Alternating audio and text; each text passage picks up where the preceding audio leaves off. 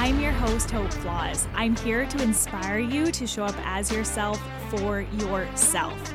This is a lifestyle podcast where I'm inviting you to embrace your wild moments.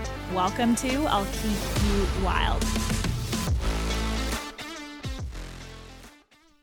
Hello, thank you for being here. Happy Tuesday and welcome back. If you haven't already subscribed, please go ahead and do so. It only takes 1 second to follow the show or leave a review, and it helps the podcast so much and it means the world to me. So thank you for being here.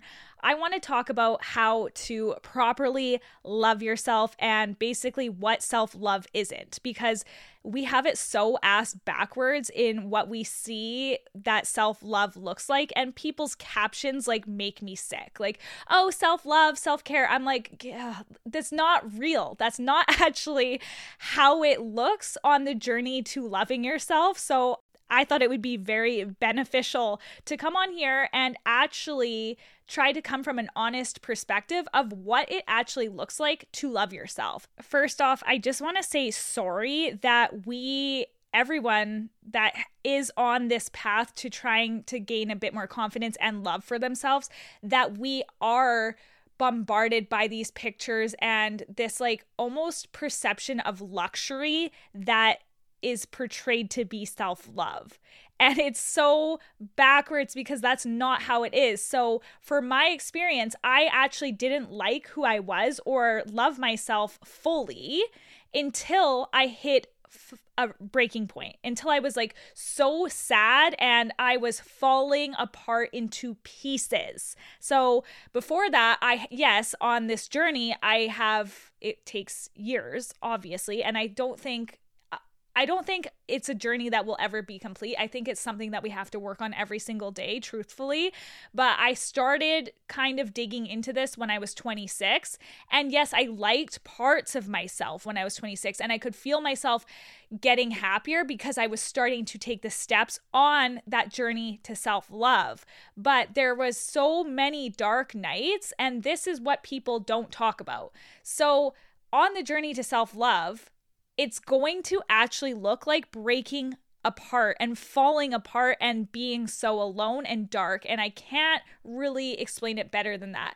If you're in a position where you're currently, or you have been, falling apart and you're like, I feel like my heart's broken into a million pieces and I'm so sad. I'm sitting here bawling my eyes out until I could basically puke because you're so emotional and your stomach hurts and like you just can't even catch air. So you start to feel physically sick.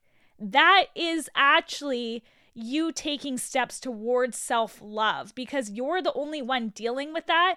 And in order to like go through something like that, in order to get through your darkest days, it's on you and your thoughts alone, basically, to get you out of that state. And that is what self-love is. It's getting yourself up off the bathroom floor when you're in a rock bottom mindset. It's getting yourself in the bathtub when you are like, I don't even have the energy to bathe or take care of myself. That is actually self-love because it's self-care when you're doing the bare minimum and like still trying to fight. That is the road to self-love, and that is the road to what self-love looks like.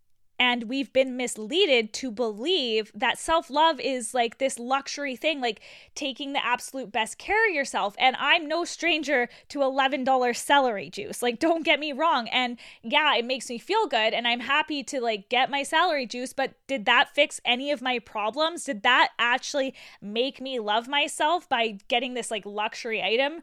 Hell no, it didn't do anything. Like, it's temporary happiness. And I think a lot of self-love, we try to mask as self-love with these like outside sources, but it's not in the outside sources. It's what's inside, and it's getting through trauma that you've been through, and it's getting through thoughts that you're thinking. It's basically, I didn't actually completely get to that point where I liked myself 100% until 29. And that's why I say this is always a journey. And I know that there's always going to be more work to do because there's days that happen. And I can say like most days I love myself and love most of mostly everything about myself, but there is still days where I have work to do, and those days are struggles. The first time I was like, holy fuck, this is actually how I'm supposed to feel. This feels good, was when I released trauma from my past and actually was honest with myself that something happened to me and it sucks that it happened, but who am I to carry this weight, and why do I have to keep this like so closed off? Like, why can't I break down these walls? Because what if I do that? What if I do break these walls down and get rid of this fear and like anxiety and this huge thing that's holding me back? Like, because then if I do get rid of that, will I incorporate love for myself? And 1000% I totally did.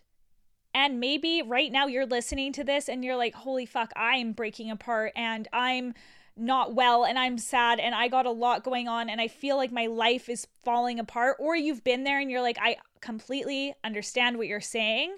I want you to know that is self-love. And I know we've been misleaded to believe that it's something different. I'm here to assure you that falling apart into a million pieces is actually where your self-love is going to grow, because you're the only one that is in that state. You're the only one, and you feel alone. And when you're in that position, it's on you to get yourself up. It's on you to get yourself in the bathtub.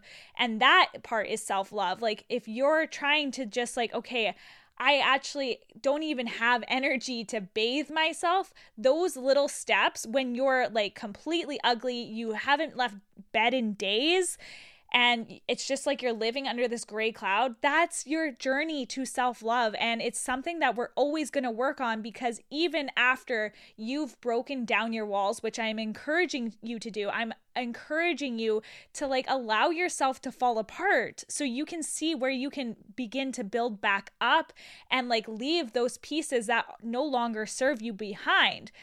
Along with the encouragement, I want to say this. So if I had this information available to me even a year ago, this would have been so helpful. And that is the piece of information that your journey to self-love will have its days, and it's always going to be a work in progress, because not every day is going to be perfect. There's going to be days where you're struggling to accept yourself. There's going to still be days ahead, even after you feel like super happy and that you love yourself, that you're not going to love yourself 100% every single day.